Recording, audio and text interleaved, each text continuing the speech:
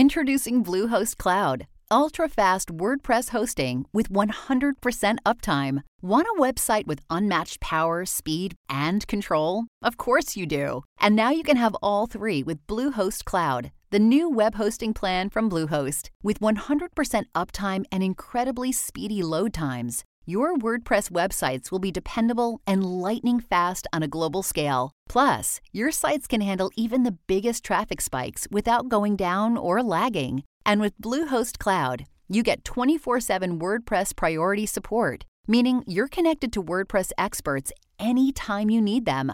Not to mention, you automatically get daily backups and world-class security. So, what are you waiting for? Get Bluehost Cloud today by visiting Bluehost.com. That's Bluehost.com.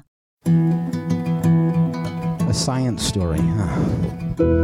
These NYU scientists, I felt right. I was so and I just thought, well, I had figured it out. It was that golden moment. Because science was on my side.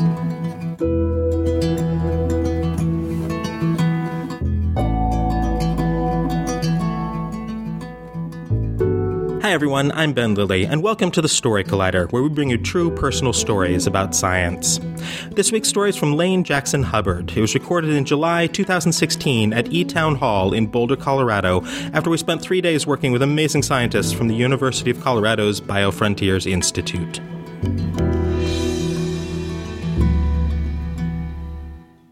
I woke up.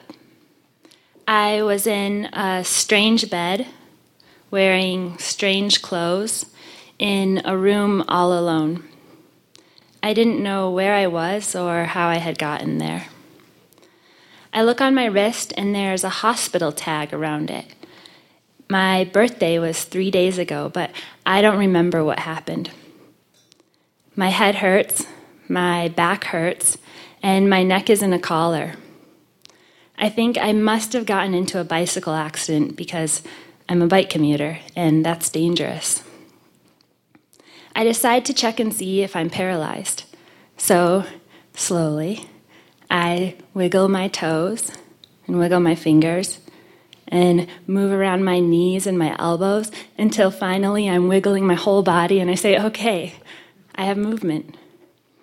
So I look out the door of the hospital room to check and make sure a nurse isn't watching, and slowly I climb out and I hobble over to the corner and grab my backpack that I see and drag it back to bed.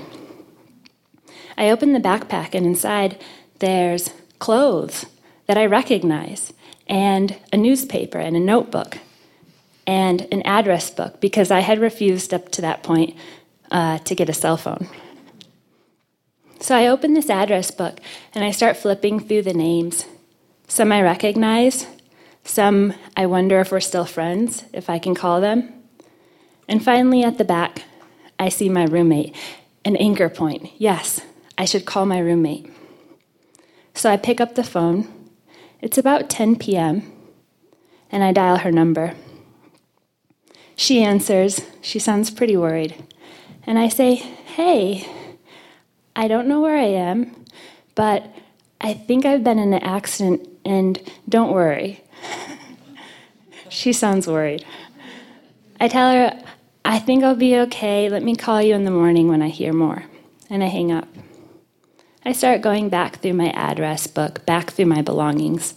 When a few minutes later I think, oh, I should call my roommate and tell her that I've been in an accident. I bet she's worried.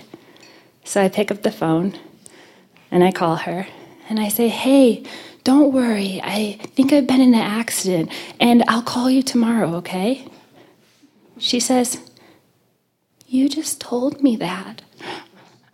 Oh, okay, I'll figure it out. Don't worry, I'll call you back. So I go back through my belongings, I pull out the newspaper, I pull out my clothes, and then suddenly I realize I should call my roommate. I bet she's so worried about me.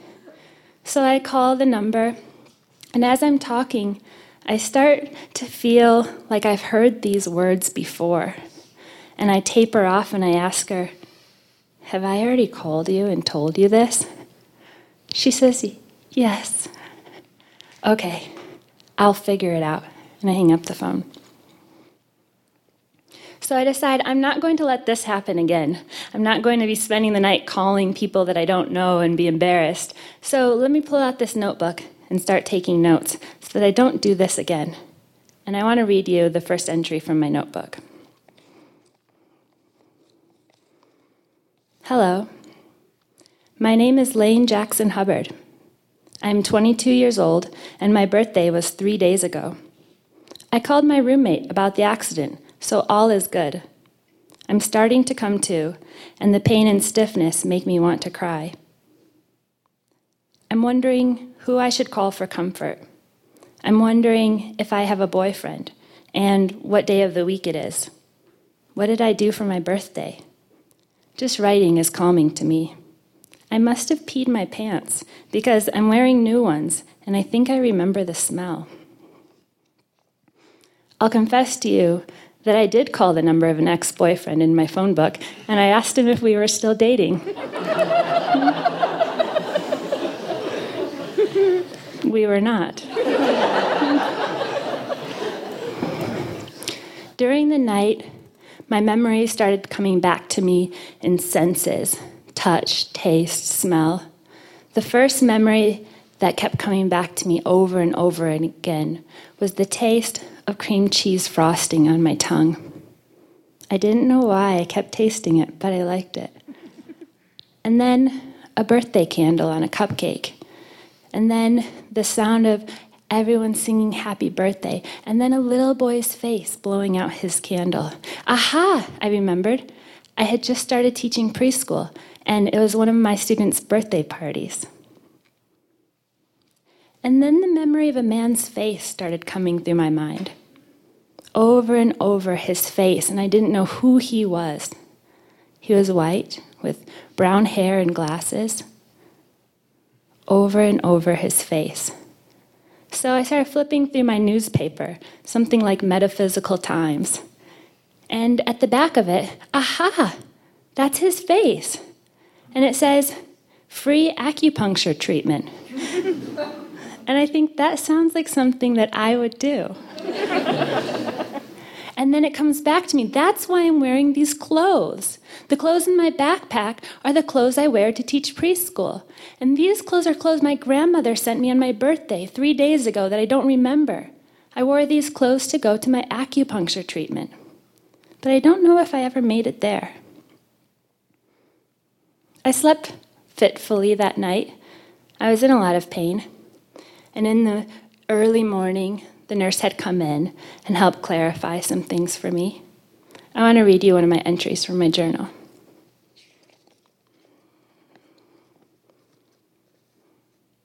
My nurse told me that my handlebars hit a fence, and I flew into the road. Oops. It happened around 5 p.m., and the ambulance brought me here, and they did tests in the ER until about 10 p.m., and then I came into this purple room. Yikes. I don't remember any of this. They said I will go home today, and that scares me.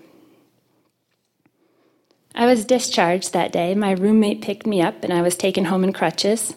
The neurologist told me, take 2 weeks, bed rest, keep your stress levels low, and come back to me in 2 weeks, and we'll see how your brain is. So I go home, and I sleep most of the time. And after about a week, I get a letter in the mail.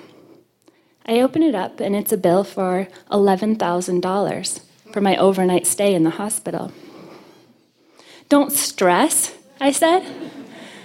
You told me to go home and rest, don't stress, and you send me a bill for $11,000, and I'm a preschool teacher? I would like to say that I dutifully paid it off immediately, but I did get very angry, and I shoved it away for quite a while. It took me 4 years to pay that off. And after 4 years of teaching preschool, I decided I was ready to go to school myself. So I enrolled in the neuroscience program at the university, and I began working as a research assistant in a lab studying cognitive development in young children.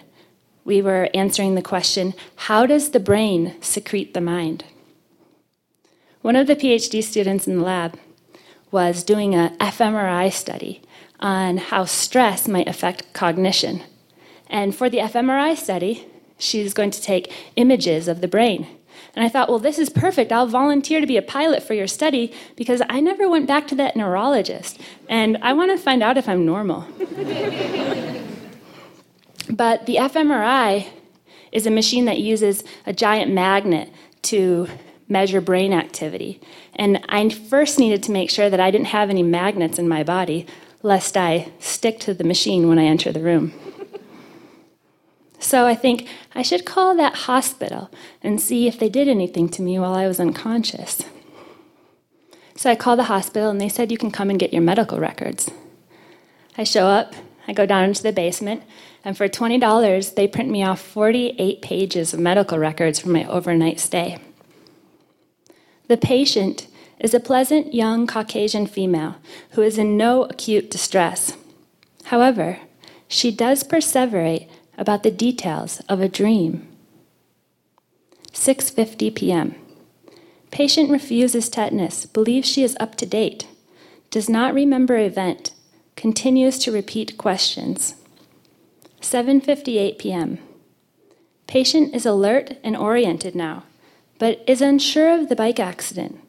She describes it as she has been dreaming. Patient is assisted on and off bedpan. 9 p.m. Patient transferred via stretcher from ER with cervical collar intact. Refuses Tylenol at this time. Refuses pain meds at this time. Neurocheck went well, but patient states she does not remember today or what brought her into the hospital. 9 p.m. Patient found with brace off neck. Patient encouraged to wear brace. Patient put brace back on. The next morning, 9 a.m. Patient becomes emotional upon entry into the room, reports no memory of the event, states trying to piece it together. Last memory was teaching preschool yesterday and student's birthday party. Then waking up in room currently with cervical collar on. Neuros intact. States pain, but refuses pain medication. I was in awe. I had always been so afraid of letting go or losing control, lest I say something or do something or someone takes advantage of me. And yet here I was, and not only was I not unconscious, but I was quintessentially me, an excited girl running around telling strangers about her dreams. Thank you.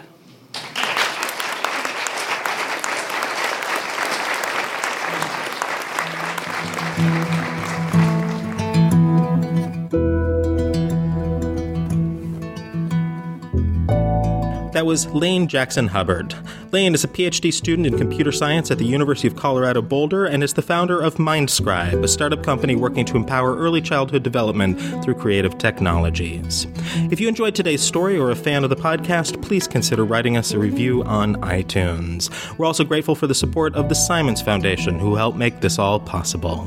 The Story Collider is produced by me, Brian Wecht, Aaron Barker, Ari Daniel, Christine Gentry, Skylar Bear, Shane Hanlon, Rosie Waldron, and Liz Neely, with help from Ariel Miller. The podcast is produced by Rose Eveleth, and the theme music is by Ghost. Special thanks to eTown Hall for hosting the show, and to hospitals for being a place to wake up in. Thanks for listening.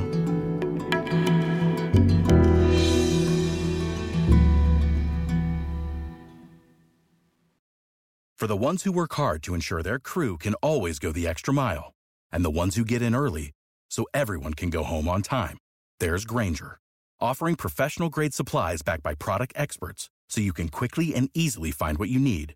Plus, you can count on access to a committed team ready to go the extra mile for you. Call, click Grainger.com, or just stop by. Grainger, for the ones who get it done.